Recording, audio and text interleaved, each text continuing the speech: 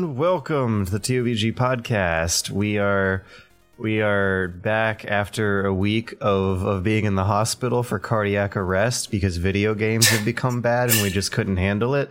But I forgot about that already. We've woken up with some renewed energy. People have come to us on Twitter talking about them like rolling the dice between the three options we were tossing about of like having to buy a season pass for the rest of your life or just going into cardiac arrest or actually ending up with a fun video game. Mm. And I think a lot of that the renewed energy, the life that I'm trying to bring back into my life comes from the good vibes of how good the internet humor is these days, partially brought to us by our guest here. Sung Won Cho is here with us live in the studio tonight. Yes, yep, that's right. Otherwise known fabulous as studio. ProZD, a deliciously you probably know him from deep hilarious voiced videos on Instagram, Twitter, Vine when that existed. Also a voice actor. Yes. Yeah. Voice actor turned meme magician. I'm gonna put that on my business card. It's a beautiful success story. It's the American dream. Right. So, you make a lot of Vines and YouTube videos that lampoon the cliches and the contradictions and the funny little observations you see in JRPGs and anime all the time, and they're like spot on. Oh, well, thank you. It's not like that was like my go-to like pick me up for a while back when Vine was a thing. Was like go to Comedy Vine. Wow, Comedy Vine really sucks. Go to ProZD's Vine to like get the bad out. You know, yeah. A lot of people say refresh the palate. That like they use my videos to like get over a bad day, which is nice. It's nice to hear that. I'm glad people enjoy them and it helps them out in some way. For me, it's just like these dumb videos, but I'm glad it can help the world, I guess, in some way. It's definitely, it was nice seeing that after Vine, left. Yeah. You were just like, I'll just keep making in other places. And then Twitter made it so that pretty much, videos loop exactly like Vine. So yeah, that's a funny thing. I had already had audiences on like YouTube and Tumblr already. So it wasn't like a huge deal for me. It was just more like, I liked Vine as a medium more so for seeing other people's Vines. Right. But I'm not going to stop making them, so I just keep doing my stuff elsewhere, Mm-hmm. So wait, is Vine gone? Yeah, pretty much. I did not know that. It's like the archives are up basically, but otherwise you can't make new Vines. They have like, can you swear on this or not? Oh yeah, yes. Yeah, go nuts. Okay. So they got this shitty app now where it's like the Vine camera, which is like basically you can make Vine style videos, but you can't upload them. It's just like for your phone. Oh. Okay. So I deleted that immediately, and then I'm like, cause like fuck that. Like I'm not gonna bother with that. It's pretty much gone. Everyone's moved on to other websites. Kind of sucks, but so do they want people just using Twitter instead? Because it was the same company, right? Well, Twitter bought Vine and then did jack shit with it, and then killed it. Yeah, and then killed it, which I don't understand. I feel like there were ways they could have made money off of Vine, but they just didn't seem to give a shit. So they kind of did what EA does with every game developer that they purchase. Yeah. It's not the same company. I do know that because I knew the lead of Vine, the lead developer of Vine, and she, I think, works for AT&T now, doing something over there. I think Vine is pretty much just, I don't know if people who worked at Vine still work at Twitter. Maybe some do, some don't. I don't know the details, but Vine effectively is gone, which, yeah, kind of a waste in my opinion, but what are you going to do? Yeah, it kind of sucked because like, right when it died was when I was like, I made a couple Vines and I had fun. I'm going to try and just like make that a thing. Make one every 2 weeks or so. Just a little creative thing. And then it was like, by the way, Vine's dead. And I was like, cool. Not going to do that then. Right. It was just a way to put out like, stuff quick and low pressure and just, because it's like you can't always do like giant production videos or stuff. So it's a way to just get your creative thoughts out there in an accessible, quick way. That was really the charm of it. They seemed like scrappy underdog little bits of good comedy by design, but I mean design of the platform. Yeah. So what came first, voice acting or internet sensation?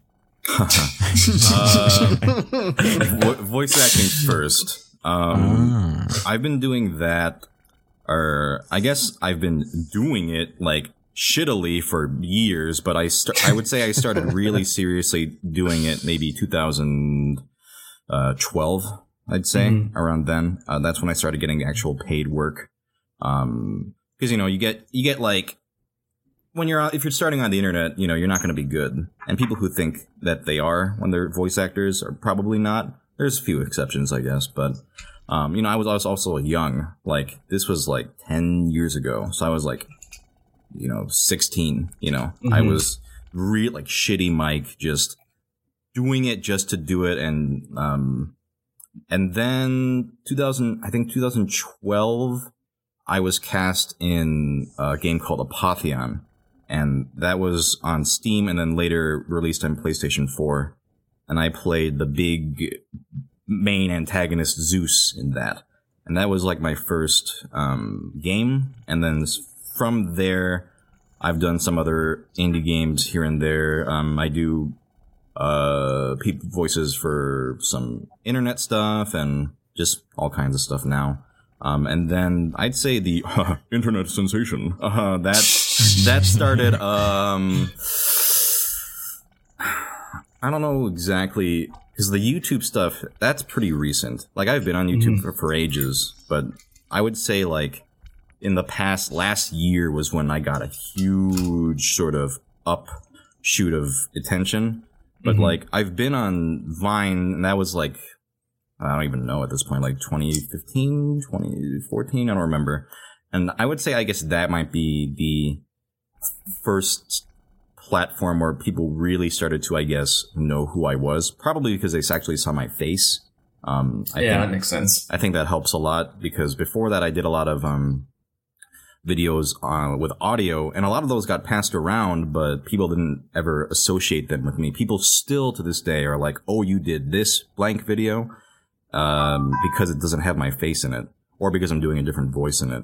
But right, you did a couple of songs as like characters that really don't fit the song. Like you did like Goofy singing Evanescence, right? Which is is one of the I guess most notorious things I've done. Yeah. And I had that exact same moment you were talking about, where Jimmy posted that in Skype, and I remember Matt at MagFest last year. Yeah, you just pulled your phone out in the middle of the hotel room when everyone was leaving, because we gotta watch Goof Troop. And pulled that out, and we all thought it was the funniest thing we'd ever seen in our goddamn lives, because we were all drunk. It was great. And then it was like, oh, it's that guy. Yeah, because I didn't know, like when Jimmy said like, oh, we're gonna have this guy on, I was like, oh, okay, like shoot me his channel. And I'm like, oh, I've watched these videos before. Oh yeah. Like, oh my gosh. Okay. Also, that makes more sense. Scroll down the YouTube channel. There's like a lot of Goofy down here. Oh yeah, there was a period where I basically put those out because I was enjoying them, and then after a certain point, I was like, I don't want to do these anymore, and then I stopped doing them. And so you just described like every YouTuber's midlife crisis. Yes, I was about to say the same thing. I was just like, sometimes you get that urge, and you hit your stride, and then you just kind of fizzles out a bit. Right, change to something else. Yeah, I feel like because my rule of thumb with YouTube has always been do it if I like doing it, and I don't. Yeah. I mean, I don't care about chasing trends or trying to get the most views or whatever. Some of my stuff I guess just happens to get that attention, which is nice. Yeah. But I feel like I just fucking hate it if I was like putting out stuff I didn't care about or like doing. So, and so the Goofy stuff, there's like quite a, like, I don't know, maybe 8 or 10 or so different covers, and I really liked. I thought it was fun, and actually, I won't do them anymore because I still get fucking comments that are like, "Hey, the Goofy is singing this song is Goofy," and it's like, I'm done with that. But it's fun to do, actually. Like, actually singing in that voice is actually, the act itself is fun, and so sometimes I'm like, man, I kind of miss that because I used to do that for fun in the car just to myself, right? Like, because I would just, you just do whatever the fuck you want in your car when you're driving. So it's like, oh, absolutely. And then I was like, I think someone might think this is funny. So I posted I think the first one I posted was like Let It Go or whatever as Goofy. That got like big on Tumblr, and I was like, okay, I guess I'll put it on YouTube, and then that got big on YouTube.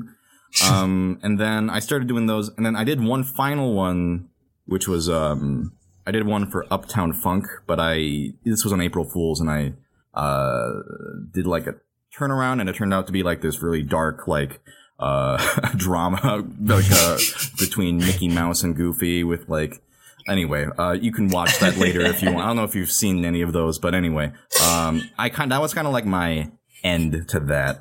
Right. And now I guess I'm known for a different thing, which is cool. I guess I'm glad I can make something else my legacy instead of just the Goofy Evanescence guy. But well, I guess there's like a lot more flexibility in the internet genre of talking to someone on the other side of the frame of the video who is you, in some sort of different costume or role. Yeah, and I think especially, like George said, a lot of your stuff is about like JRPGs or animes, and it like skips over a lot of specifics. Like you have a few videos that are like that Final Fantasy X one. Is it 10? I don't play Final Fantasy. Right, with the shaking head motions because they're ridiculous. Yeah. Right. But like aside from that, like a lot of them are very like, the concept is broad, so it can be like, oh, making fun of anime, but it's like making fun of like all anime. So like easy to get like more attention on something that's not like, I'm making fun of specifically episode 27 of Kill la Kill. Right. That one part. Yeah. But it's stuff that seems like it's niche, but ends up having really broad appeal. Like there's one where you're yelling at a friend who is yourself about how they never saw a Goofy movie. Right. And it's the weirdest freaking thing, but me and a big group of friends like went through that same exact ordeal. For some reason, Goofy movie has been really hot over the past year and a half. Yeah, I don't know why. It's fucking awesome. It's awesome. So wait, of all the movies you could have chosen for that one particular Vine, why was it a Goofy Because Goofy movie fucking rules. God. What's the problem here? That movie listen, we watched there's it. no bit here. He's just serious. That movie is great. I'm not. Do you think I'm joking right now? No, I don't. I'm seriously saying you're just serious. There's no joke. That movie is legitimately good. See, the story is that in MagFest, they were like, oh, let's watch Goofy movie. I'm like the only one who watched it. Everyone just talked over it. We kicked everyone out. We didn't kick everyone out. They decided to leave because they didn't want to watch Goofy movie. They're like, nah, I don't want to watch this. You see Willie, everybody just, nah, I think we're going to call it quits here. Yeah, they were like, oh, that's just for babies. Because Let's go I play remember Street this Fighter. from my childhood. And I was like, oh, this is actually not that bad. This is actually pretty cool. I like the songs. And then the songs everyone are else great. just doesn't even pay attention. So who in this... who here actually likes Goofy movie as much as I do? You do, but you two don't. Well, you don't. I haven't. You're not that. You don't have an opinion on it. I haven't seen it. I was heavily intoxicated during the one chance in my entire life that I had to sit down and watch Goofy movie. Matt was not. I mean, in the same Goofy room. movie still exists. You can still watch it. There's more chances. It rules, and you should watch it. But I think, for that specific video, why I did Goofy movie, like seriously why I did it, was because I tend to do that, like that, you haven't seen this, like we're fucking watching it right now. Like I did that exact same thing to a friend about Goofy movie.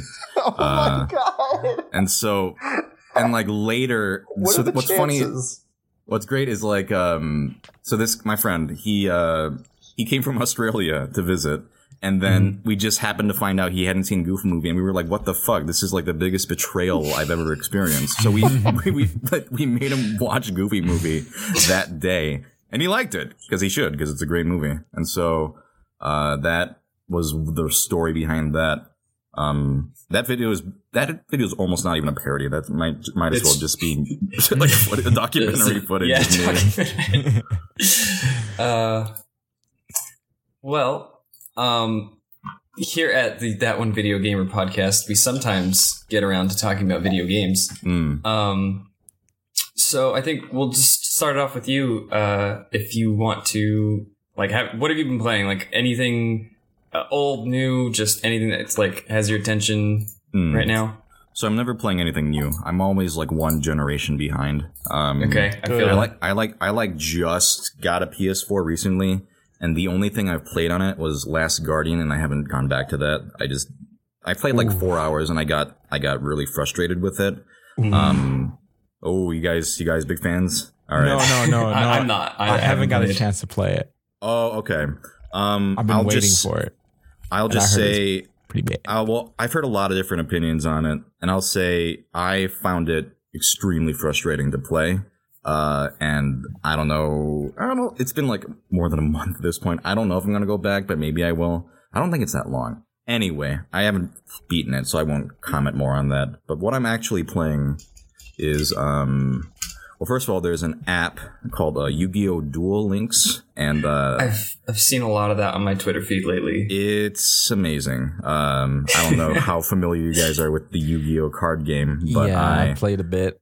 I love the Yu-Gi-Oh! Card game, and this app, it like has consumed this and another game I'll talk about. Have just any free time I have is basically spent playing these two games, because they're so, for me personally, very addicting. See, that's interesting because it seems like there's kind of this uprising or upheaval of mobile games that are actually not bad. Yeah. That are like big titles like Pokemon Duel, Fire Emblem is that good? Heroes. I haven't played that Pokemon Duel. I thought it was great. I mean, okay, I should check that out. If you played Fire Emblem Heroes, I was talking with someone who's played that, and I haven't played that, but it seems like they have a similar marketing strategy of just front loading all of this free currency for you. So you can get a pretty decent team or deck or, whatever it is, and just like be able to play without having to pour the money in. Okay. Like the paywall is like pretty far into the game. But I got my hot takes on the big iPhone games out now. I don't know what have you guys played like Fire Emblem Heroes or any of them? I haven't. I'm not a huge Fire Emblem fan. Okay. Fire Emblem Heroes is okay. It's pretty good for what it is, but it kind of just makes you want to play the real Fire Emblem games, which I love. That's what I've heard so many times. That sounds like that might be their goal. Yeah. It's honestly the best commercial for Fire Emblem they've ever made. Because it's like you're playing these little maps and you have all these characters you like, but it doesn't really feel like Fire Emblem because they take out some stuff. And when you were saying about free currency, this game kinda does that, but not, I don't know, or you buy the characters with like orbs, and they're semi-reasonably okay to get for free, but if you draw like 5 shitty characters, you're basically fucked. So I beat like the campaign of that, and I was like, I don't need to. I know some of my friends are super into it, but I couldn't really find myself going back after the campaign, which was serviceable, but otherwise I'm good. Yeah. I had a friend who was super into it, streamed it pretty much every day. I guess the difference there with Pokemon Duel is that they front load a lot of the currency, and they have packs that you can buy where you're guaranteed to get a EX figurine, which is like the top tier. Yeah. There's only a few of them that are like quote unquote not viable or bad. Okay. So like I think I only played a handful of hours, and I have like 6 or 7 EX figurines, and I haven't spent a dime. See, that's the best iPhone game or mobile game, is the ones where you don't need to buy things if you don't want to. Right. Like I don't have a super wide variety of choices, but like I can build one deck and then use that. Like, Okay. And yeah, it's been pretty good so far. But I think I derailed you from Yu-Gi-Oh! Duel Link. Oh, right. The most important thing to talk about, Yu-Gi-Oh! Right. Duel Links. Well, I am interested in Pokemon. I'd heard about that came out of like nowhere. Pokemon Duel, so I should check that out because I'm a big. The second game I'm talking about, you'll see I'm a big Pokemon nut. But Duel Links is that game. Speaking of free currency, that game just shovels free jewels at you like every day. It's incredible. Like it's the most generous mobile game I've ever played, and I play quite a few. Because it's just like, I think they're just happy people are playing this game. Like, here's 1 million people. Here's 500 gems, which is a lot, actually. Like, here's like, I have like a fucking mountain of jewels just, and I'm buying these boosters. Like, I have a pretty good deck in it, and I've not spent a single dime. And I'm actually not opposed to paying in mobile games. Like, if I enjoy a game enough, I'm happy to like spend money on it. But in Yu-Gi-Oh! Duel Links, I have not needed to once.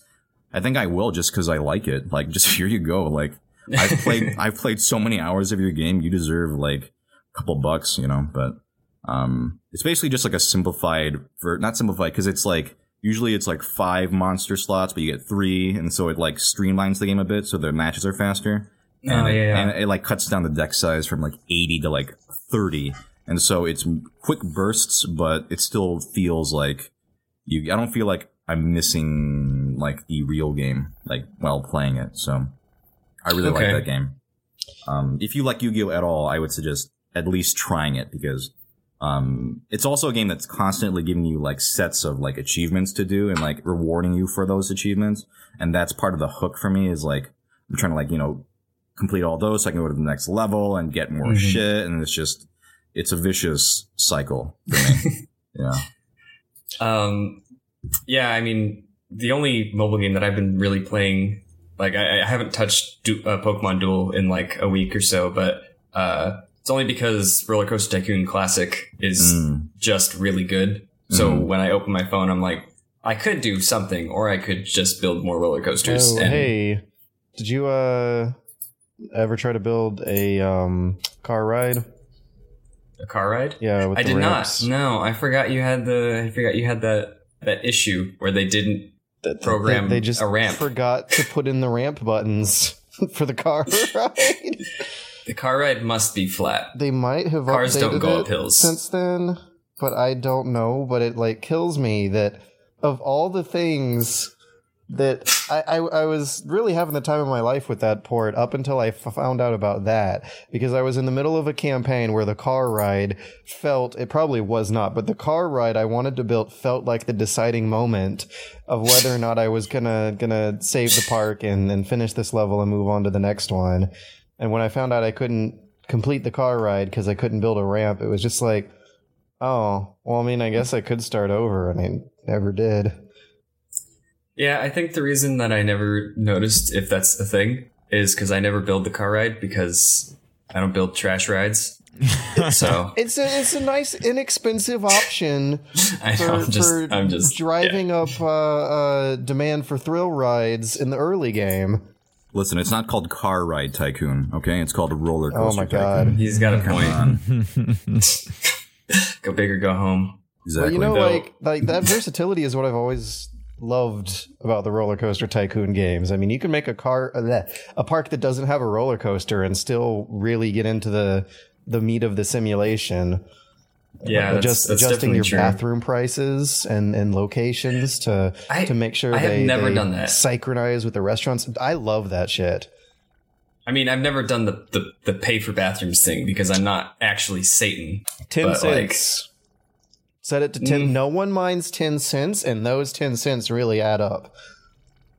I don't know. In real life, if I was like, I gotta pay a fucking dime to shit, I'm like, I'm not coming back to this park. Have you ever been to mainland Europe?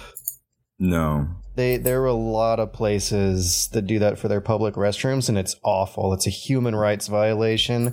I think the UN needs to step in. So what are they gonna do if you just like shit yourself. Like, I think what are they don't let people shit themselves. I think if you walk up to the counter of the business and are like, I really need coins for the bathroom, I might shit myself. They'll be like, okay, please don't shit on my business establishment. I'll unlock the door for you. But if you're a normal person, what you're supposed to do is go and put in an equivalent of a quarter. Like it's more than 10 cents to shit in the bathroom in Europe. See, so by charging the bathrooms and roller coaster tycoons to cost 10 cents per shit, I'm really not that bad of a person. You're not as bad as Europe. Okay. Exactly. Right. We'll give you that. Yeah. That is the benchmark these days, right? Not as bad as Europe. No, it's not. I don't know what I'm saying. Welcome to George flags over Georgia. We're not as bad as Europe. Oh, I forgot about the country of Georgia and what is it? All the Danny O'Dwyer fan mail that's sitting somewhere in the middle of it. And my friend Ryan ordered himself a pair of socks, and it got mailed to Georgia instead of socks, Georgia. Yeah. Fucking hell. Well, that seems a good segue as ever. George, what have you been playing? So I guess it's kind of fortunate that we have a guy on here who loves to lampoon god-awful JRPG cliches. Because Nier has continued to, have you ever heard of this game, Sungwon? I know it was like on 360 PS3. I've never played it ever. They have a sequel coming out. It's a hack and slash action game, but the first one is like the first entire half of this game is as JRPG cliche as they come. Like it reminds me a lot of playing Skies of Arcadia.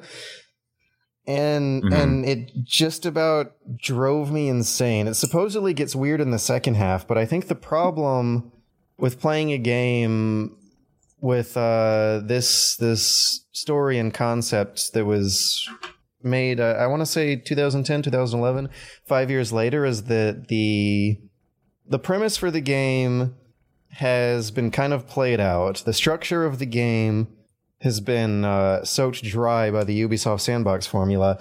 And the cool things about it, I feel like they might have been overtaken by Undertale, which is weird. But I mean, Undertale works JRPG tropes and creative and clever ways that utilize really good character development with tried and true archetypes in a way that pokes fun of the tried and true archetypes while also not necessarily sticking to them in a really obvious way, and Nier kind of does. So, okay, premise of the game is that you're a father taking care of a daughter in a post-apocalyptic world. Oh my god, I'm going to jump out the window. That's so creative. The villain of the game is named the Shadow Lord. Oh my god, someone please lock Yoko Taro up in a spaceship and launch him. The world is not ready for his genius.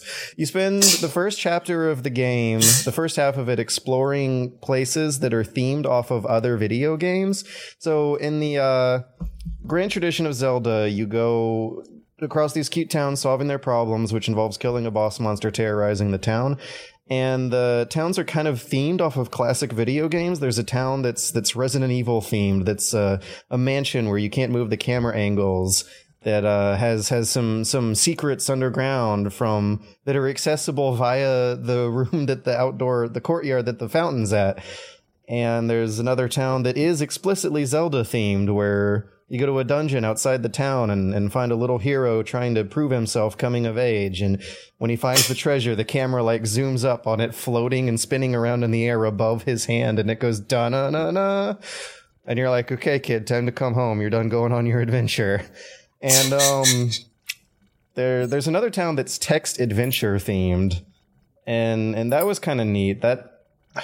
I think that was the one part of this early game that I really enjoyed more than the others. It was a whole lot less tedious to go through, because while you're doing this, you have a lineup of optional side quests that are fucking garbage.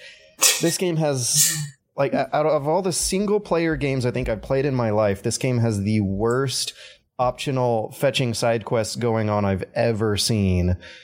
And like worse than The Witcher 1. How worse? Like, how do you make a fetching quest? You lesser? Make a bona fide MMORPG daily but as a single player optional side quest in a massive sprawling JRPG that doesn't have a whole lot going on in terms of fast travel options and smooth, easy, efficient ways to respawn the hordes of alpacas who only rarely drop the 10 alpaca faux hawks you need to bring back to town. I'm sorry, what did they drop? I don't know, walrus mustaches. There's a guy. The way the structure works is that there's a guy in the town who's like, oh, my great uncle is sick and needs some medicine that I can make with 10 walrus mustaches.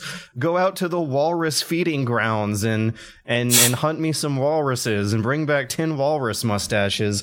And you go to the walrus feeding grounds and start slaughtering these innocent animals over and over again because maybe 1 in every 12 walrus drops a walrus mustache.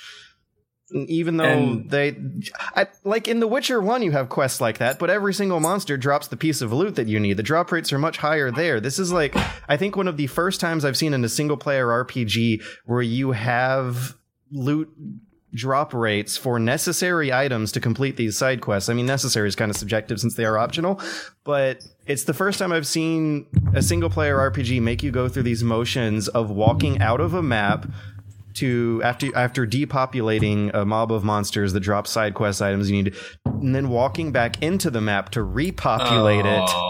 No. And going through the same motions of killing the same walruses over and over again until you can finally drum up 10 walrus mustaches for this guy in town. After doing all that, which probably will take like 30 minutes to an hour, you walk to the other side of the map, because the quest giver is always on the fucking other side of the whole entire goddamn map.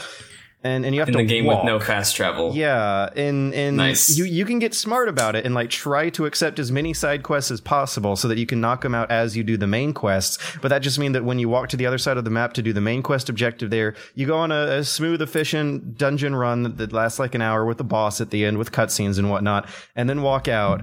And then walk back in to kill the walruses, and then walk out, and then walk back in to kill more walruses for the next hour until you move to the next town that the main quest takes you to. You go back to the quest giver and give him the walrus mustaches after all that effort that you went through, all the time you spent, and they just say, thanks.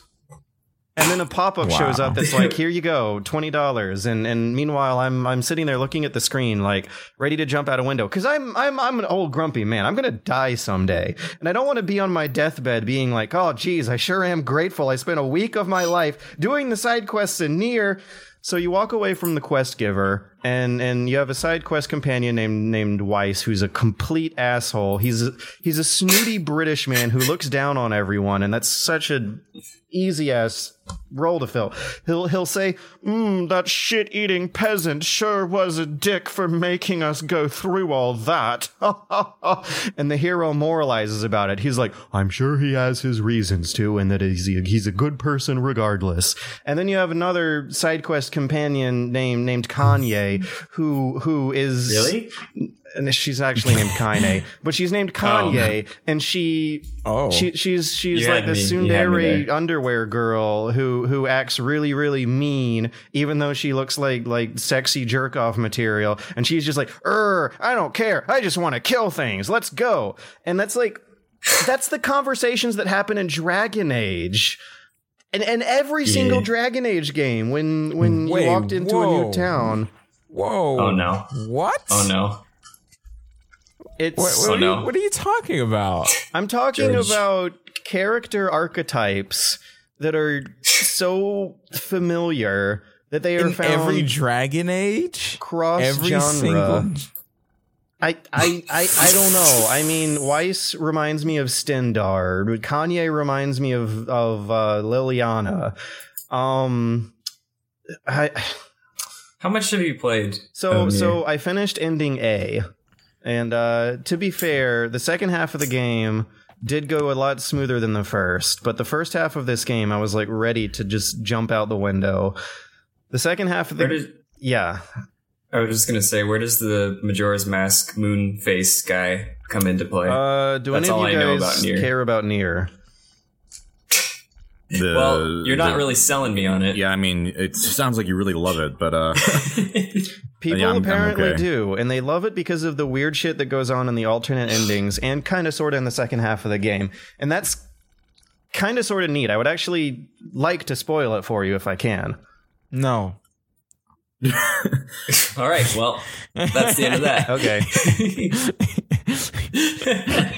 Wait, Matt. Let me just probe your sarcasm here. Are you like for real or? No. That's up to you guys. Okay. I was just messing around. If you guys want to spoil, I'll take my headphones off because I might want to play it.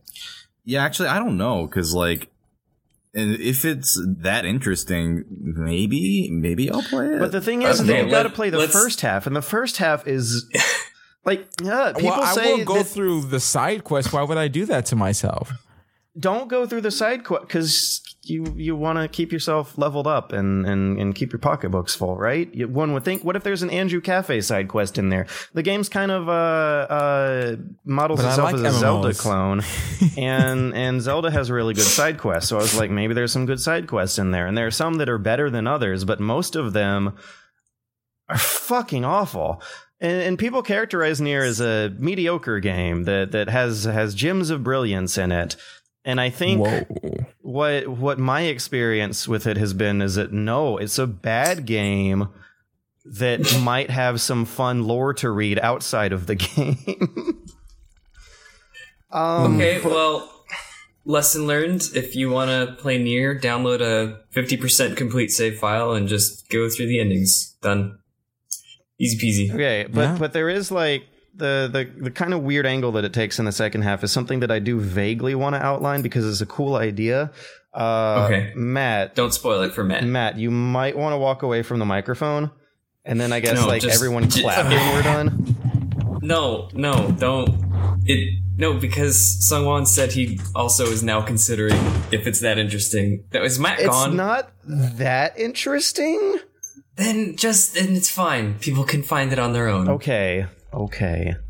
Just, it is noteworthy that George is interested enough to say this thing, but now I am executive ordering you don't. I'm going to be making a video about it, spoiling absolutely everything anyway, under the concept of it being a video for people who are about to play the sequel but don't care to play the first one. That's fair. And one last thing is that I just finished up what the community calls ending A. Right. There are 4 endings, and I think a lot of them are going to require significant chunks of replay to get through. And I'm not looking forward to that. I'm cool with broadly different endings over a short game. I mean, you mentioned Undertale earlier, and that's like probably my prime example of like, I'll play through for the endings because the game's like 6 hours long, but if it's a JRPG, I can hardly get through one playthrough. I can hardly get to the end, much less 4 times. Undertale will not make you feel like you have to do 3 days worth of fetch quests to see everything. Does Undertale even have a fetch quest in it? There might be one in there. I don't know. I think there's like little hidden ones or something. I don't know. Yeah. But like nothing like go kill 10 walrus mustaches. Those walrus mustaches. If anyone listening happens to be playing Nier or is about to play Nier and you get a side quest asking you to collect 10 of something, don't do it. Just don't do it. It's so not worth it. The threshold is 4. Under that is acceptable. 4 Everything above is acceptable. 1 is fine. But between 4 and 10 is the... I don't know. Between 4 and 7, I would say, is the frustration zone. 7 to 10 is the suicide zone. Great. It's a comprehensive guide to Nier side quests and what to avoid. Yeah. Wow. Are you back? Hi, Matt. Yeah. I'm back. I heard suicide might be involved if I play this game. Might want to go ahead. You might want to be careful. Yeah. Can I spoil it now to prevent people from killing Jesus themselves? Christ, George. Yeah. Now that he's back, now you can spoil it. I saw Nier, and it just reminded me a little bit of a Fury, a different type of Fury. So I was like, man, maybe the gameplay might be pretty cool. No, it's actually not. Go through. Oh It's god, not? it's so bad. I was able to kill a boss monster by clipping splash damage through a wall at him. Oh, I was in a different room from the boss, but spamming an attack that creates a big enough splash of damage that it clipped into the boss's hitbox through the wall. Nah, it's a good game. But, Solid. I mean, why were you doing that though? Because you can just walk past the boss into the next room. It's like, Let me try fucking- to what was cheese that? this boss. There's, what was that? Original Castlevania? Was that it? Or was it a different one where you just walk in and fucking the Grim Reaper appears and it's like supposed to be a boss battle, but if you just keep walking to the other side of the room, you just leave? There are block puzzles where you have to move blocks out of the way of doors that need clearance to open, but the doors open in the opposite direction of the blocks. You have to move out of the way. Oh, God. It's like all they had to do to fix that issue was just rotate the door entity 180 degrees so it opens in the opposite direction. Therefore, the player won't feel like a dingus for wasting so much time moving blocks out of the way of this door that opens in the opposite direction of the blocks. Anyway, you could have opened the door the whole time if the game would let you. Wow. Little things like that combined with the big thing, which is the side quests, make me really wish that I didn't pick up this project. The big thing is the side quests. It's like in the name, side quests, and it's a big thing. It's a big thing. Do you need it in order to go through the game, or is it something? No, additional? but I mean, I don't know. What if there's something good in there? I'm not defending it by any means, but yeah. I think I'm with Matt in that I would have just been like at that question, what if there's something good? I would have been like, nah, probably not, and then just skip it. It was last night when I could tell that I was on the way to the final dungeon that I finally decided to quit doing side quests on the way. But up until then, I'm pretty sure the majority of my time has been spent with. There's so many of them, and I guess that makes sense because they really seem like they were just hammered out very monotonously and dispassionately. How many do you think that you played side quests without, like, while still giving them more chances? I don't know, maybe like 40, 50. And when you go in the menu, it says that's too many. When you go into the menu, it gives you a side quest completion ranking. And I think I finished ending A with that ranking being at like 60%. So there's still 40% more side quests left in the game. I don't know how you got past 10. So you were on side quest 40 and you were like, well, I've hated everything up to this point, but maybe side quest 41 will make it up to me. Will be worth it. I mean, there are some that are just stories that you walk to people to get dialogue from, and by the end of it, you walk to the last person involved, and that's the side quest, and it's just like some weird story that builds the world. And that's fine. And that's the stuff I want. I don't want to get walrus mustaches. Okay. You were making it sound like every single side quest. The majority of them are. Okay. Well, not everything can be Witcher 3, yeah?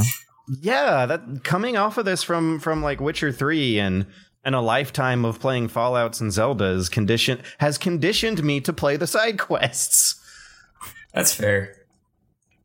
I mean, I don't know about anybody else, but assuming most people play a Bethesda game like me, Bethesda games are just side quests. I don't think I've completed a main quest in a Bethesda game since I haven't completed a main quest in a Bethesda game. Yeah, ever. I think the side quest is the main meat of a Bethesda game, as I constantly say when I look at, Fallout 4 and how it has none. I mean, it was a good game. It was an okay game. It was an okay game.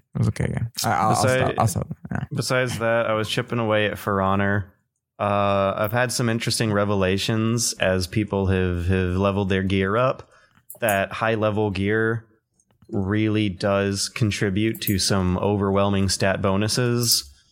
which was not the case when I was reviewing it, because no one during that first week had leveled up past this threshold people are at now, where they can double their damage output or fill their revenge meter within 2 or 3 hits. The revenge meters there is an anti-ganking measure that's not really supposed to be filled unless you get hit by 2 players. Yeah. But with some of the values they've included for some high-level gear, you can kind of sort of break that rule of the game. Those gears are... Is there can you buy that gear or the currency for it with microtransactions? You can. Great. Good. Yeah, that's good. It's not great. That's a good thing. The weird thing about this game is that the 2v2 and 1v1 modes completely turn that off, though. And that was where I spent the vast majority of my time with it during review. Over the past few days, I've been playing some of those 4v4 modes, and I don't like them as much. But it seems like that's where all the connectivity issues that people are having happening, because when you have 8 people playing a match, there's a much higher chance of someone leaving and making everyone else wait than there are when there are just 2 people in a match. And I think it's important to make a distinction that if you play For Honor with the intention of playing the most fun modes of For Honor, which are the smaller modes, you're not going to have a lot of these problems that people have been reporting. Yeah, you're better off playing 2 Honor. Hey. I was playing it with Pat the other night, and he had no honor. He just tossed me into stage hazards for half the night. It was no bueno, but I'm going to get him next time. I'm going to toss him into stage hazards, because I was beating him with honor when we were doing fair one-on-one sword fights. No, once he started loading in maps that have bottomless pits, that's all he would aim for. Yeah, that's fair. Probably what I would do. Guy's a bastard. Well, what have you been playing, Jimmy? I mean, pretty brief, because I haven't been playing much. I played more of Factorio. It's still good. I don't know what else to say beyond what I said last time I talked about it. I'm making a review, so look for that on my YouTube channel. And I fucking got a new computer. It's built. I'm on it. I'm using it. Ooh, what did you put in? Everything. I have 32 gigs of RAM and oh wow, good processor and all kinds of shit. The fucking boxes behind me. Intel i7 Core 60 something. 6700. Ooh, okay. Sure, that one. If I look at the box, I can tell you, but it's too far behind me. What graphics card? But I played a AAA video game at ultra settings for the first time. Ooh, nice. For the first time, first time ever. Was it something really, really graphically intense, like The Witcher 3 or League of Legends? You know, your favorite game. League of Legends is not a AAA video game, and I don't own Watch Dogs, nor do I have any interest in buying Watch Dogs. It was Overwatch, because I like that game still. But of all the games to test out a new computer on, it was Overwatch. I mean, I'm glad I tested it out on that, because I didn't have my graphics card drivers updated. So after 2 hours of that, my entire graphics card crashed and my monitors went out and scared me a lot. But I plan on finishing Titanfall 2 now that I have a beefy rig that can do that, because that game's good. And apparently I learned over the past week that Matt Mercer actually does the voice for the main character. Played 2 hours of it and didn't even realize. And then I listened to it again. And I'm like, that's just Matt Mercer doing Matt Mercer's speaking voice. How did I not see that? I'm looking him up. I want to see who he is. He's the guy who does. He's McCree. He's quite prolific. Yeah. You've played probably many games with him in it. If he is probably every stock soldier in a game that he's not a main character. He was additional voices in last year's Deus Ex game. Yeah, like I said, if you hear a guard or a soldier being like, "Hey, you over there," like that kind of like banter talk. If he's not a face character in that game, he's that guy. He's also a couple very deep voice characters in Warcraft. He was soldiers in Metal Gear Solid 5. And that's the type of stuff I wanted to ask you, Songwon. I wanted to, like, I don't know, like, if there's, like, trade secrets or something like that, of how it works when it comes down to voice acting. Because I've listened to so much stuff, but, like, when you get into actually making a name for yourself, do most people ask you to do your normal voice? Or do you have to make these, like, creature sounds sometimes? Do you have to do... Or, like, change your voice a lot? Yeah. It really just depends on what your strengths are. I don't think... It's not that people expect voice actors to do tons of crazy different cartoony or whatever voices. It's just, this is the character. We need someone to voice this character. If you can fit that character, then you get the job. So a lot of demo reels. Yeah, and auditioning. You have to audition. Yeah. And so it's because I think people have the misconception that it's like, oh, if I can't do like 50 different voices, like I can't be a voice actor. But it's not about that. It's about the acting foremost. And then if you can do different types of voices, that can only help you. But if you're a shit actor, you're not going to get cast. I mean, I'm not trying to like disparage people but I mean, that's honest. It's honest advice is that if you cannot act, it doesn't matter how many different types of voices you can do because you won't be convincing as the character. So you get the lines and they tell you kind of what they want and then you record it, you send them the best takes and then you kind of go from there. I'm assuming. Yep, usually it'll be like, here's the character, maybe a little backstory, but usually it'll be like, okay, we were looking for this kind of voice. They might describe like, gruff, or, he's a sleazy character, or he's a heroic character. Sometimes they give you like, kind of sounds maybe like this guy, like this person. But they're usually pretty like, we want to hear your interpretation. But yeah, it's usually just kind of a description of the character's personality and voice, and then you just go from there. Interesting. Yeah. I always found it fascinating. A lot of people, like, just like you said, if you can't act, you can't voice act. And it's like, it's right in the name. Like, people assume voice acting is voices, but it's like, just because you can do Heath Ledger Joker and you're a voice actor, it just means you can do the voice. And most people just keep practicing that same line over and over and over again, and that's why they get so good at it. But as soon as they have to add anything else to it, it kind of falls apart. Because they can go, like, you want to know how I got these scars? But then it's like, can you say, like, talk about his day? No. I didn't practice. I didn't do that. I just did one line over and over again. Yeah. So... Let's go back to the scars real quick, though. Yeah. And so impressions, I think that's something that a lot of people have misconceptions about. It's like, I can do tons of impressions, but it's like, unless that voice actor for that character dies, no one cares. I mean, seriously, like, you're not going to get that part unless that actor is unavailable. Sometimes, an impression can fit a character. And I know Billy West said, I don't know if you guys know Billy West, he's a he plays like almost every character in Futurama. He's a big voice actor. And he said that a bad impression can become just a brand new voice. And so instead of trying to be like, I can do these characters pitch perfect, you can take a character and do your own take and tweak it and make it your own, or you can just try different things. But yeah, unless Tom Kenny, who voices SpongeBob, dies, your SpongeBob impression, your perfect SpongeBob impression it's not gonna help you. Right.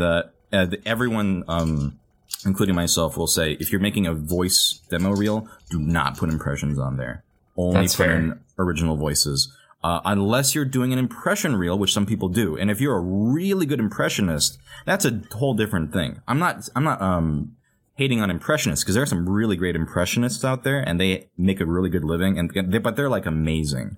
And if you're not like an amazing impressionist, if you're a pretty okay impressionist, it's not really the right way to go. There's like a difference between someone who's just like, oh, I can make a voice and blah, blah, blah. And they skip to the next, voice over and over again in those wheels. And then you have someone else who kind of like actually takes the character and actually does a lot more with it and has full sentences and changes it entirely and makes an actual act with it. Sings with it, kind of like that guy who did the goofy stuff. Kind of like that really talented, amazing guy, right? Well, I've never called myself an impressionist. I can do like a couple of, impressions, pretty well, but I would never say like, oh yeah, I'm an impressionist. I consider myself a voice actor. And I can do some impressions for fun, but that's not my focus. But think of the impression you'd make with a business card that says, Song 1, voice actor, meme magician, goofy impressionist, as like bullet points under the name. Yeah. You might want to move meme magician 1 up. Right. Exactly. That's and maybe just take voice actor off of it and just have meme magician and goofy impressionist. and that's it. That's what employers want these days. Yeah. You're a high-ranking SEO content producer. An influencer. Right. Yes. Yeah. Speaking of what people who hire people want these days, I guess. I don't know. We should take a break. Yeah, we'll come back. It's Light News Week, so it'll be a short news section, but we'll be back. There's this song that's going to play right now, and then we'll be back. That's how this thing works. Okay, news, the bush. Yeah. It's time for a break.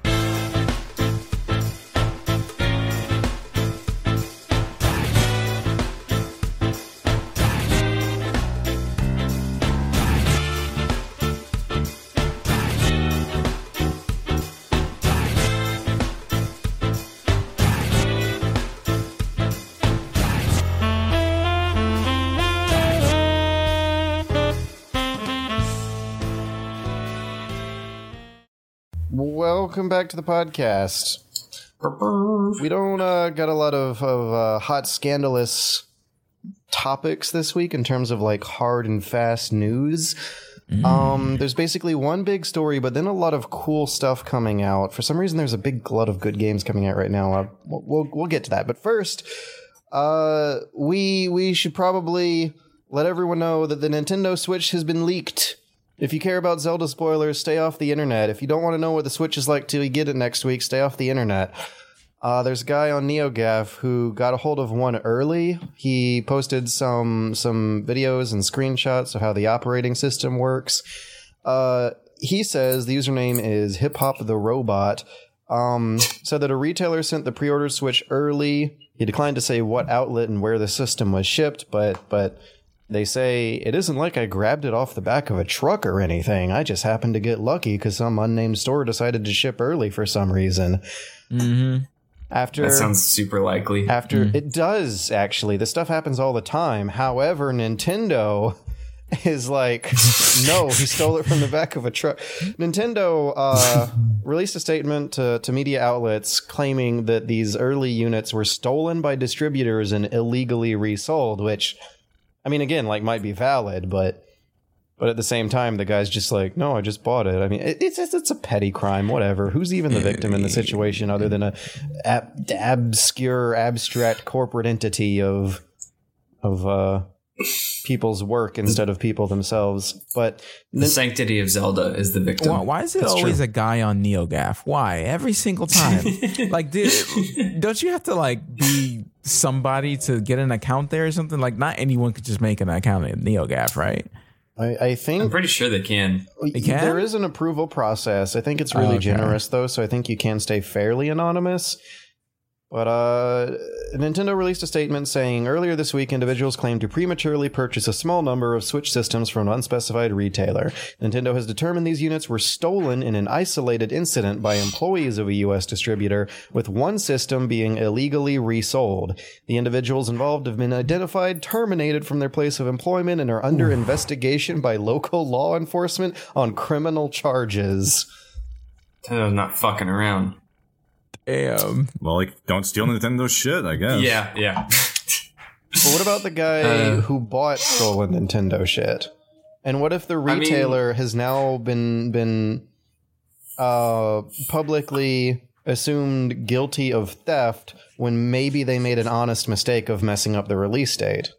I'm not saying, I'm just a possibility, speculating. That was a sound. I guess if specific individuals have been terminated, I assume there was shady shit going down. Obviously, you don't know the details for sure. The guy buying the Switch, obviously that's murkier. Yeah, he's probably going to be fine. They didn't say that it was him that got terminated or was under investigation. Just they say the individuals involved, which I guess are the employees who resold it before street date. Yeah, I mean, what are they going to terminate the NeoGAF guy for? Like, you bought this, we're going to find your job and get you fired. Like, if he wasn't involved in the theft, I don't see how they could really pin anything on him for just buying it.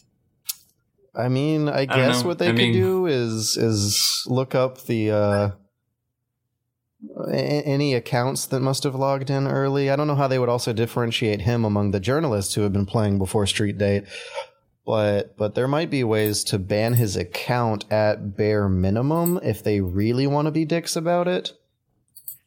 Yeah, I don't know what motivation they would have. I guess he has posted stuff in advance, but he's technically not under embargo because he didn't sign anything, so stuff's always weird. Yeah.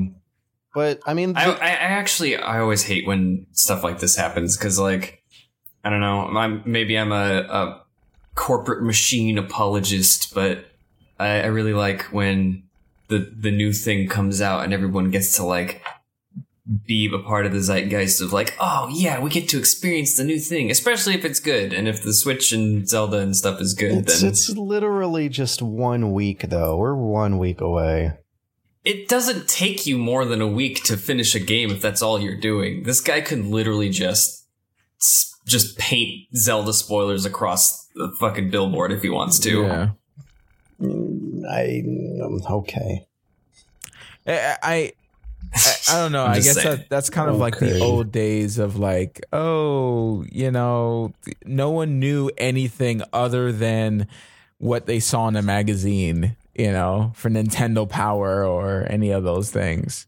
And nowadays it's, everything gets leaked all the time. The good old days of not being able to play stuff early unless you send magazines job applications and sign up for work with benefits and a salary. Mm-hmm. Back when a gaming publication took like 40 people to run instead of one. Yeah. No Cadillac back then either.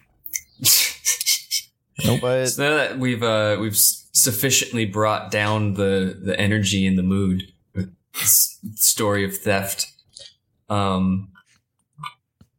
that's about it. That's news. Well, I also do want to say before we move on, the possibility of the honest mistake does stem from this stuff happening a lot in a lot of non-English speaking countries that might not be fully aware of the release date and the importance that release dates hold to publishers. There's a lot of times where games come out a few days early in Middle Eastern countries, and nothing really comes of that other than spoilers popping up on the internet. Speaking of Nintendo, Nintendo is the developer of many classic, nostalgic properties of franchises. One of which is Pokemon. Yes. Oh, there he is. Tis. That was a sick segue. I know. That's really what we're good known at it. for. It's really our strongest selling point on this podcast. So, like I was saying, that's really like the only big scandalous news topic going on this week. I kind of want to spend the rest of the segment talking about more games because I don't know. I mean, it's like more fun. So you wanted to talk about Pokemon Mystery Dungeon, right? Right. What's a Pokemon Mystery Dungeon? Have any of you played any of the Mystery Dungeon games? I've always wanted to. I've heard they're really fun. Yeah. It's actually kind of funny. Same. Outside of it's a genre that existed before Pokemon Mystery Dungeon, which was what was it? I don't know if this was the first one, but Shiren the Wanderer was, which is a great. I have it on DS, but I think it was an SNES game at first, and that I think was the first Mystery Dungeon game, and then now there's like all different ones, like Pokemon Mystery Dungeon and like what is it, like Etrian Dungeon or whatever this crossover was between Etrian Odyssey and this. It's really fun. It didn't actually. I think Super Mystery Dungeon got pretty good reviews considering, but usually they'll get like not that great reviews, which I totally disagree with because I think the games are fucking dope. They're basically roguelikes where you go through these randomly generated dungeons. It's like each time you move, the other enemies move and stuff like that. And Super Mystery Dungeon is like I think the latest one, and you can get every Pokemon up to Gen 6 as a party member. So that's like, how many is that? Like 600, 700 different party members you can have in the game. Yeah, that's a lot of sprite work. Or I guess they're 3D models. They're like models at this point, but it is still impressive, and they all have like, their own movesets and all their things. I've beaten the campaign, which had a surprisingly like high stakes story, because the first half of it is like, la la la, we're going to Pokemon school. And then the second half, I won't spoil it, but it's like, fuck that. It's time for the some like apocalyptic shenanigans happening. Like Save the world? It goes, yes, but it's like, it goes from like 0 to 1,000, and there's like betrayal and like all this shit. And I was like, this is not what I was expecting at all. It seriously like comes at you like, oh damn, like, now shit gets real. Yeah. Yeah, go ahead. I was just gonna say, I'm looking at Metacritic, and it seems like the user score is 8.8, which is really good. And Metacritic, like the critic score is 69, but a lot of the publications that gave it a positive review are like high positives, like up in the 90s with Destructoid. So it seemed like it's better received than the previous ones. I know some of the previous ones didn't get as good scores. I view it as more. I read some of the reviews. Some of them were like, "Oh, it's just the same as the other games," which for me doesn't matter. Like, if I like a game, I'll play the next game if it's that like a similar style of game. Like, I appreciate when games have big changes or whatever, but just because a game is similar to the previous game is not like an immediate no for me. So and I understand that, some series can get stale, but if I love a series enough, I can forgive them for it. Super Mystery Dungeon is really fun. It's at a point now where it's really challenging because I'm in post game.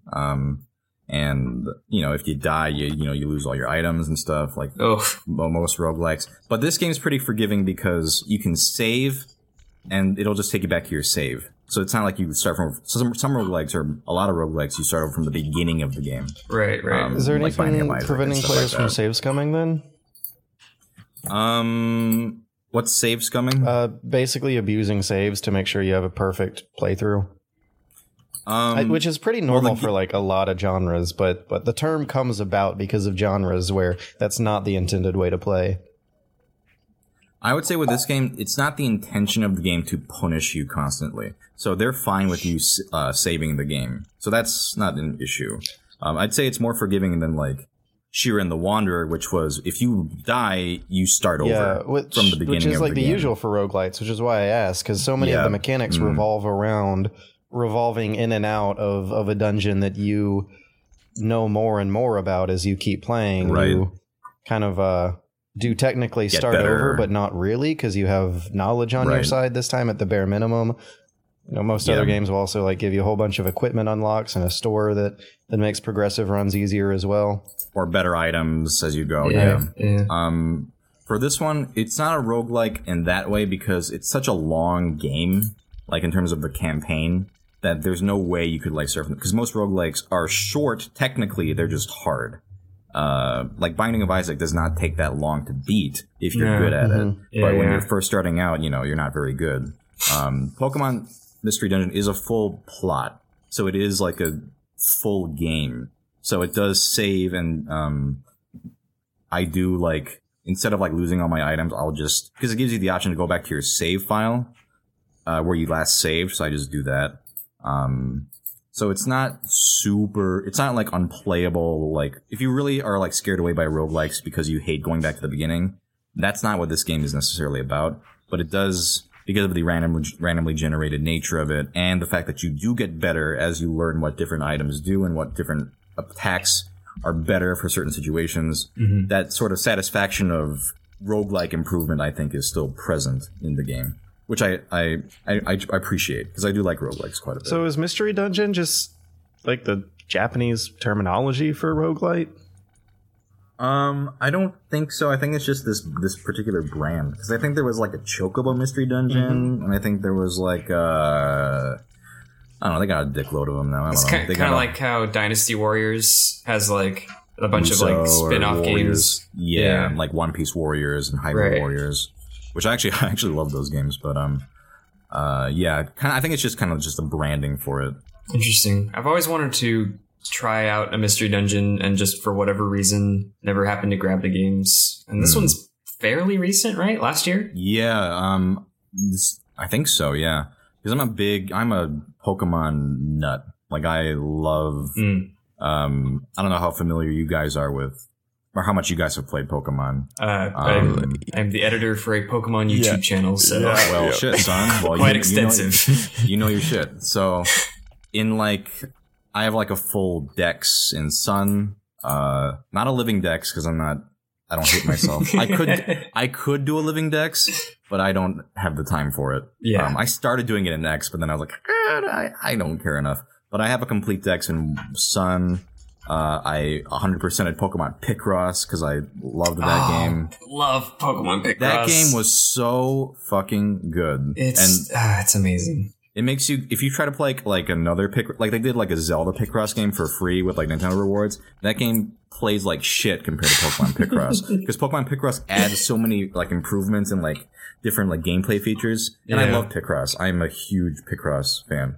But Pokemon Picross, I think, is amazing. I played Pokemon Shuffle for a while, actually a long while, and then I eventually called it quits on that because I like couldn't. There was like one like Pokemon event where like I couldn't catch it. It was like a 0.1% chance of getting it, and I was like, "Fuck this! Like this is fucking bullshit." So I stopped playing that. But I did play that for a while. Basically, anything that has Pokemon in it. That's not true because I know there's some really shitty ones like. Or I don't know them offhand, but there was like wasn't there one with like tops or something? Something weird. Like Troze? Was it that one or was that a different one? Oh gosh. Okay. No, Troze was like Shuffle before Shuffle. Oh, okay. That's right. There's that one that's like, that one was good. I think you're talking about Rumble U? Something like that. I'm not going to play that shit. Like if the game's bad, I'm not going to play it. But if it's a good game and you can get a lot of Pokemon in it, I'm gonna get every Pokemon in it, and Pokemon Mystery Dungeon. I'm gonna get all 700 of those fucks. Oh no! I'm like halfway. I'm like 300 or so, because it's not that hard to get them. Like you do like side quests and you unlock characters that way. And so I'm gonna do it. I'm like 50 hours in. Fuck it. I'm gonna. Like such an anti-George thing. Yo, yeah. If you're not into like side quests, which I think from what I can gather from your near conversation, I don't know. Maybe you don't like side quests. I'm not sure. I mean, it's not necessarily like. I like good side quests. You know, I'm a normal person, but there's nothing I hate more than something that starts to feel like a grind. Oh, okay. For me, if I enjoy the game, I don't mind it. I mean, because I get into it's almost like comfort food for me, where it's like, and I played Animal Crossing New Leaf, and I don't know if you guys played that at all. I haven't played a recent Animal Crossing one. Okay. Yeah, I played a little dash. New Leaf has a system where there's like an achievement system, and that's a new thing. And like, it's like you can get gold badges, and to get gold badges, you have to catch like 1,000 fish, or oh no, I got that would ruin me. Gold badge in that game. Wow. I played that game every day for 2 years. It took about 800, 900 hours, and I fucking did it. Yep. So for me, it's like if some games, and only a few games, if they get their hooks in me, that's game over. I will that's never it. know what that's like. That's happened especially a few times. Especially if you're really into the brand. Like, for Pokemon, I can see that being super easy for someone who likes Pokemon, as someone who's played since Gen 1 and everything. But, like, I know what you mean for, like comfort food gaming. Especially the catching 1,000 fish thing resonates with me so hard, because I'm someone who got the salty title twice in World of Warcraft, which is basically do all of the fishing achievements. And there are some that are just like, yeah, this achievement's just like, it's a 1 out of 1,000 chance that you'll catch this fish in this area. So just fish for like 12 hours and you might get it. And I did all those because I don't know why I enjoyed it, but I did. It's just something about it. It's fun, right? It's getting to a goal. Nier basically. has fishing in it, and it's so bad. I thought it might be really good based on what you were saying. So man, they can't even get the fishing. They can't even get the fishing right. Goes off the podcast, go buys Nier, enjoys it, tweets about it later. There's no like real time action and consequence involved. You kind of press a button in front of a body of water and press like the win game button and hope that the dice rolls good to win the game. Oof, man. That's how a lot of fishing works in games, though. I mean, it's the same in Minecraft, it's the same in World of Warcraft. You should play RuneScape, George. I did a lot of fishing in that game. I'm just like not compatible with MMOs. I don't know why. Ooh, but this whole school of game design is something that's not the Georgosphere. Delicious. For me, it's Maple like Story is one it depends on the game. Oh yeah, go ahead. No, I was just gonna say Maple Story is one of those games where, well, back in the day, getting up to 200 was like no one did, and anyone who had 200 character, they put in the work. That they spent hours. It's a badge of honor. And hours, yes. Like, so when they walk around, they got little cosmetics and whatever from the store. You know what the deal is. Like, man, look at that level 200. It wasn't like, oh, this guy has no life. No, this guy was like, there was honor dealing there. with a bona fide badass. Yeah, I'll tell you. They would like crowd around you and start doing emoticons and stuff like, oh my God. Yeah, it was the cutest thing ever. But yeah, I played a lot of that game. So, kind of changing gears a bit. The Georgosphere, even though I've been lately and very unfortunately deep in the depths of games not compatible with it, I think there's a lot of stuff coming out soon that I'm really looking forward to and might end up enjoying. For some reason, a lot of good games are coming out this winter going on spring. It kind of feels like 2015 again with how many good games are coming out in March. We just had For Honor and RE7 release along with Neo. I really wish I had the time for Neo, but Horizon Zero Dawn just dropped. It was reviewed very, very highly. Zelda's coming out next week. Yeah, it was. Nier Auto Tomato is coming out next week, which I am looking forward to, even though I'm not liking this one that I'm playing through. I really enjoyed the demo for that, and it's Platinum doing isn't Platinum doing yeah, like classic Platinum hack and slash style gameplay. And that's very deep in the Georgosphere. I bet there's not going to be fishing in this game. I just found out a friend of mine is voicing the lead in that game. Oh wow, the girl robot 2B? Yeah. Yeah. Her name is Kira Buckland, but she just announced, I think, today that she is doing the voice for that. Wow, that seems awesome. Yeah. I wonder how that works, because like they had a demo out with English voiceovers that had to have been her. Oh, it's probably just it was probably in her contract to not announce it. Maybe. Yeah, NDA. Yeah, I don't know, but yeah. So if it's platinum, even if I haven't played Nier, I might check it out just because. You also might want to watch the Super Bunny Hop video coming out next week, explaining what happened in Nier before you get into the sequel. Whew, now that's a segue. I guess is that the wrap up cue? Well, there's also Ukulele coming out. Anyone here looking forward to Ukulele? We're real close. That's coming out in April. Already April. It has gone gold. Wow. And that's crazy. Real good. It's gone gold. It's completed development. They're just making it pretty at this point. Basically, the marketing at least pretty. And Bethesda's Prey comes out on May 5th. This is kind of an interesting reboot. Do you guys remember Prey from 2005?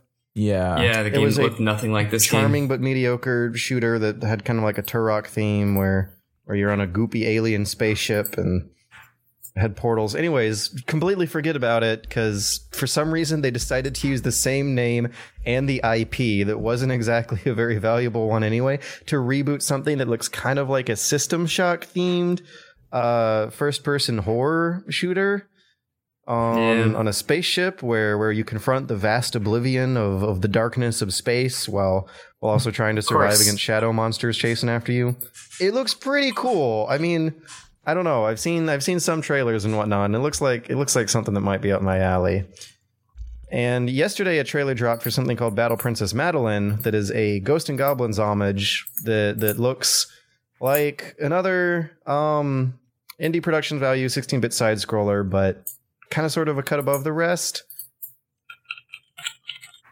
Oh, I'm sorry. I was going to say another thing, but are you done? Do you have anything else to say about? Just really cute, really quality pixel art, and in true Ghost and Goblins fashion, when your character is wearing the full suit of armor and throwing stuff all over the screen is going nuts with projectiles and explosion sprites. Right. It looks good. Looks okay. You like, or I mean, I'm just assuming by that description that you're kind of into the Ghosts and Goblins. When I was a kid, I haven't thought about that franchise in like what feels like 10 years, but God, okay, I just forgot the name of it. There was actually a free, if I remember correctly, indie game that was made that was like a really good tribute to Ghosts and Goblins. I think it's Maldita Castilla. Whoa. Maldita Castilla. It's like there's like a lot of like Spanish like lore stuff in it. Like it's like Ghosts and Goblins, but with a very like Spanish twist on it. Like one of the bosses is like a robotic demon Don Quixote. And it's like straight up like Ghosts and Goblins style of gameplay. And I watched a few friends play through it, and if you want a fix before Battle Princess Madeline comes out, you should try that. Also, I don't know if anybody's seen this. There's a game that's going into Kickstarter, I think today? Oh, Kickstarter on February 21st. So 2 days ago it launched.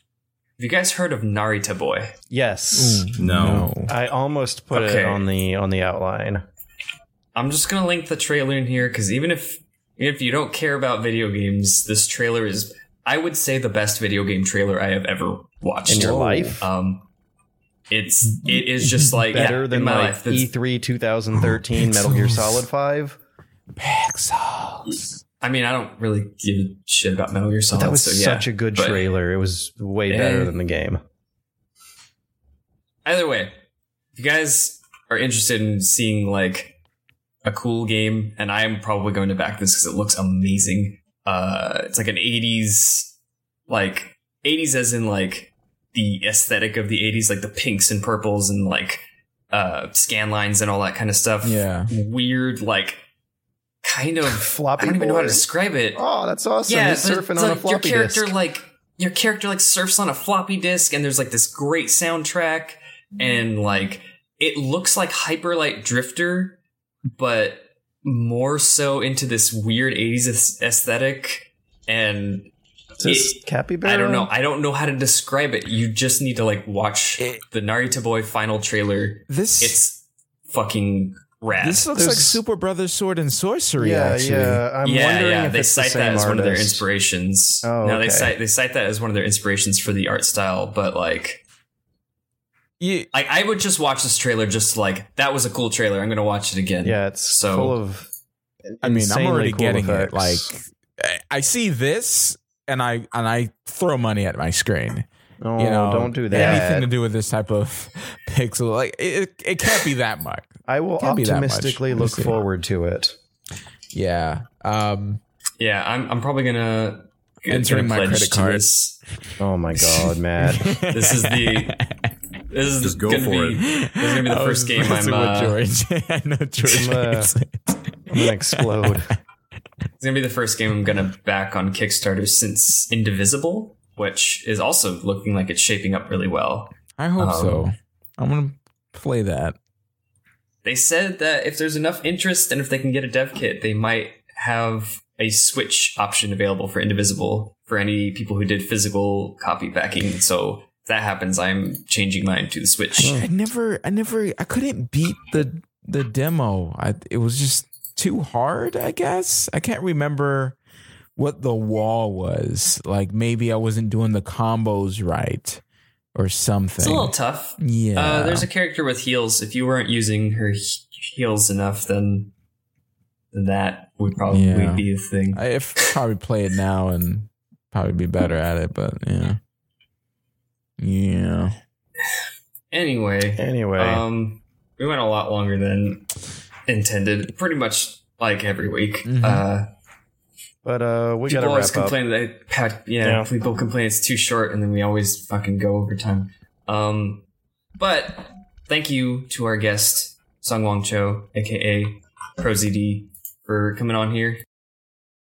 What's up, guys? Sunder here, cutting in real quick to say that unfortunately at this point, ProZD's recording stopped, so I'm just going to cut ahead to the next part where we all plug our stuff. But you can find him at ProZDKP on Twitter. Or if you just pretty much Google ProZD, you can find all of his stuff. Go check that guy out. He's a really cool dude. All right, back to the last bit of the podcast where Matt doesn't plug his channel right. Cool. And you can find me at SunderCR on Twitter, youtube.com/SunderGamer for my videos. Factorial review coming out before the end of 2017. I'm youtube.com/SuperBunnyHop. I skipped a video this week because Nier is taking forever. Actually, I lied. That's youtube.com/BunnyHopShow. I don't even know my own URL. But next week, I'm going to be doing a video on Nier. The objective has changed from basically trying to make a video about my thoughts playing this game to trying to make a video about the appeal of this game and why it has fans. That is now the goal because I don't get it. I have to now try to get it. And I think that might actually be more helpful, though, for people going into the sequel, because there's a lot of a very bitter thing to swallow here that might ultimately have some nutritious value about perspectives on other games. And if anything, even though I'm not really looking forward to playing the game, I'm really looking forward to writing the script. Really looking forward to the heavy backlash from all the Nier fans that you're going to get. I don't know. I mean, it depends on how many times I just say, I love you, before talking about how infuriated this game made me. But I don't think I'll even do that so much as I'll just try to stick to hard plot synopsis, analysis, and behind the scenes interview sort of dealies. Sounds dope. Matt, what about you? You can find me at youtube.com. Oh boy. Just youtube.com. Nothing else. You'll find me there. He's there. Oh, you're such a cute boy. I should be having a video out there about putting butter in your coffee. God damn it. All right. It's at Matt Visual on Twitter, youtube.com/Matt Visual. That's where you can find him. I should be doing some regular stuff soon. I'm getting some new equipment. I'm thinking about trying out some different types of videos. A better way. Since I got a job, it's been a little crazy. It's been a little crazy, especially preparing for the trip. The Japan Fun trip. fact, it's really hard to make videos when you have a full-time job. Yeah, it is. I moved like right next door and it's still pretty hard. It's still pretty hard, especially for these types of videos. So, yeah, expect to see stuff. It's coming. Alrighty, well, that's it for the podcast this week. We have a famous musical guest, though, live in the studio tonight. Yes. Performing, taking us out right next to us in the building that we're totally recording this podcast in is none other than the meme magician's Smash Mouth. Somebody once told me the world is gonna roll me. I ain't the sharpest tool in the shed. She was looking kind of dumb with her finger and her thumb in the shape of an L on her forehead. Well, the years start coming and they don't stop coming. Playing to the rules and I hit the ground running. Didn't make sense not to live for fun. Your brain gets smart, but your head gets dumb. So much to do, so much to see. So what's wrong with taking the back streets? You'll never know if you don't go. You'll never shine if you don't glow. Play now, you're an all-star. Get your goof on, go play. Play now, you're a rock star. Get the show on, get paid. All that glitters is gold. Only shooting stars break the mold. It's a cool place, and they say it gets colder. You're bundled up now, wait till you get older. Media men beg to differ, judging by the hole in the satellite picture. The ice we skate is getting pretty thin. The water's getting warm, so you might as well swim. My world's on fire, how about yours? That's the way I like it, and I'll never get bored. Play now, you're an all-star. Get your goof on, go play. Play now, you're a rock star. Get the show on, get paid. All that glitters is gold. Only shooting stars break the mold. Yuck. Go for the moon. This is my jam. Go for the moon. I got these sick beats. Go for the moon.